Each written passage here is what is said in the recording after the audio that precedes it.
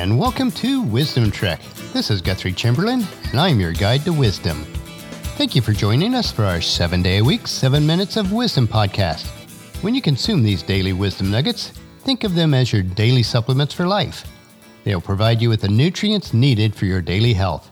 This is day 50 of our trek, and we will visit the last waypoint, number 12, on our lessons on how changing our thinking changes our life. We are recording our podcast today from our studios at the Big House in Marietta, Ohio.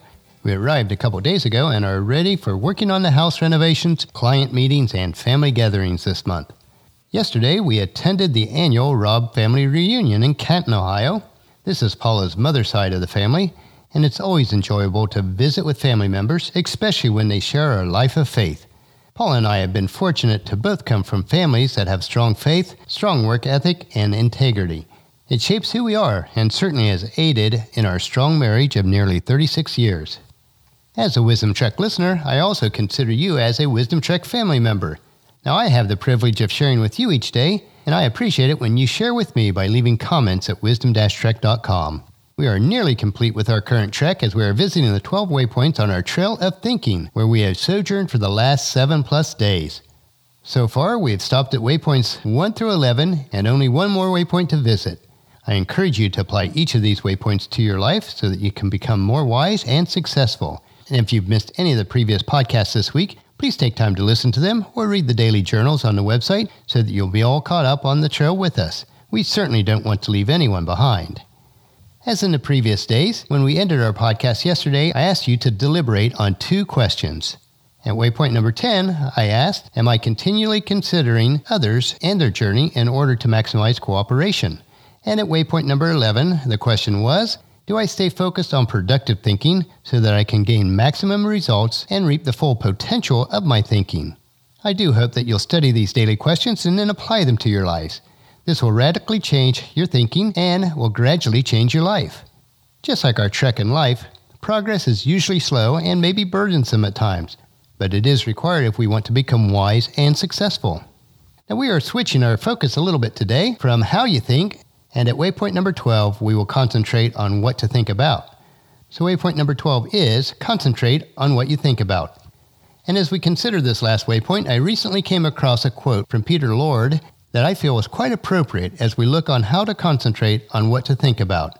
And this is what he said. We have no control over how we feel, how we act, our attitude, and actions, except as they are determined by our thoughts. All of these elements are irrevocably tied together. But since we do have control over what we think, it is possible to control our attitudes and actions. All thoughts can be divided into 2 basic categories, true and false. The thoughts that come from God are true. He is the God of all truth, and He sent His Holy Spirit to dwell in us and to guide us into all truth. If I can receive God's thought, I can think the truth. Therefore, I have the right attitudes and actions. How do you get air out of a glass? By filling it with water. And how do we get rid of our wrong and untrue thoughts? By filling your mind with the true and right thoughts from God. The control of our thought life, then, comes by thinking God's thoughts with Him. That's quite a long quote, but I thought it was appropriate for concentrating our thoughts.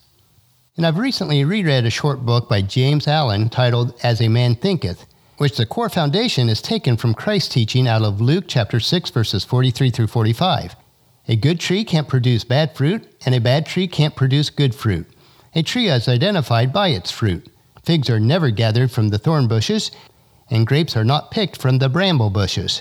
A good person produces good things from the treasury of a good heart, and an evil person produces evil things from the treasury of an evil heart.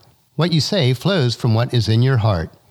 Now remember, in this passage and much of Scripture, many times the word heart and mind can be used interchangeably as we refer to our internal thought process and reservoir. Now, one segment of the book from James Allen, Effective Thoughts on Our Circumstances, and James Allen puts it this way. Man's mind may be likened to a garden, which may be intelligently cultivated or allowed to run wild. But whether cultivated or neglected, it must and will bring forth and produce. If no useful seeds are put in, then an abundance of useless weed seeds will fall therein, and will continue to produce their kind. Every thought seed sown or allowed to fall into the mind and take root there produces its own, blossoming sooner or later into an act, and will bear its own fruitage of opportunity and circumstances. Good thoughts produce good fruit. Bad thoughts, bad fruit. Good thoughts and actions can never produce bad results. Bad thoughts and actions can never produce good result. This is but saying that nothing can come from corn but corn, nothing from nettles but nettles. Men understand this in the law of the natural world and work with it, but few understand it in the mental and moral world, though the operation there is just as simple and undeviating, and they, therefore, do not cooperate with it. Once again, quite a long quote from James Allen's book, and while I don't agree with James Allen's entire premise, the core ideas of the book are solid. Our lives reflect and are a product of what we think about. Now, in God's sovereignty, there are exceptions to these basic laws of humanity. There are situations where seemingly bad things happen to good and positive people. The book of Job would certainly bear this out. Also, innocent people do suffer at times at the hands of those who are not. In most cases, though, our lives reflect what we have planted in our minds. Or it might be said, a person does not attract that which they want, but that which they are. So I would encourage you to read a copy of As a Man Thinketh by James Allen. It is available free on several websites and can be read online, and it only takes about 30 minutes to read the entire book.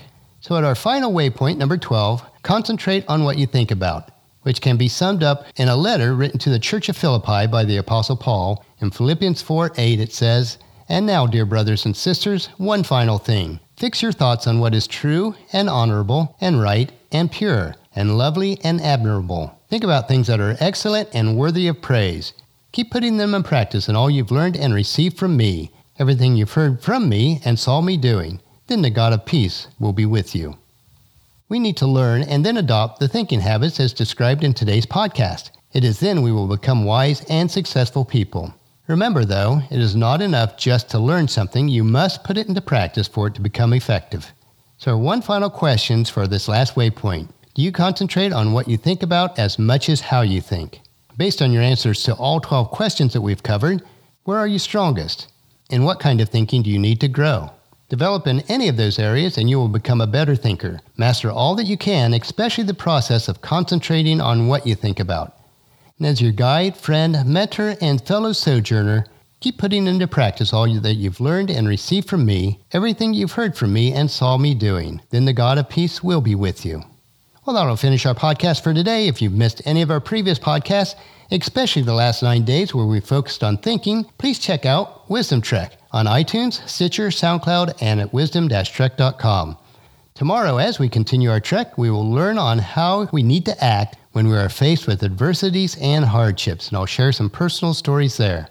So please join us at our camp tomorrow for another day of Wisdom Trek, creating a legacy. Now, if you enjoy our daily doses of wisdom, these wisdom nuggets or supplements, I encourage each of you to help us in the following 5 ways. Leave your name and email address on our website at the bottom right-hand corner of any page in the sidebar. This will allow us to update you with special information about Wisdom Trek. Second, leave us feedback about the podcast at wisdom-trek.com. Third, please subscribe on iTunes or Stitcher so they'll be downloaded to you automatically each day. Fourth, please leave us a rating if you haven't done so already so we can gain more exposure and spread the word about Wisdom Trek. And the fifth, share with your family and friends to join us on our Wisdom Trek. Thank you for allowing me to share each day and to be part of your life and serve you in this way. The journal for this podcast can be found at wisdom-trek.com, where you'll also find pictures, tweetable quotes, wisdom nuggets, and free resources. As we take this trek together, let us always live abundantly or fully, love unconditionally, listen intentionally, learn continuously, lend to others generously, lead with integrity, and leave a living legacy each day. This is Guthrie Chamberlain, reminding you to keep moving forward, enjoy the journey, and create a great day every day. See you tomorrow.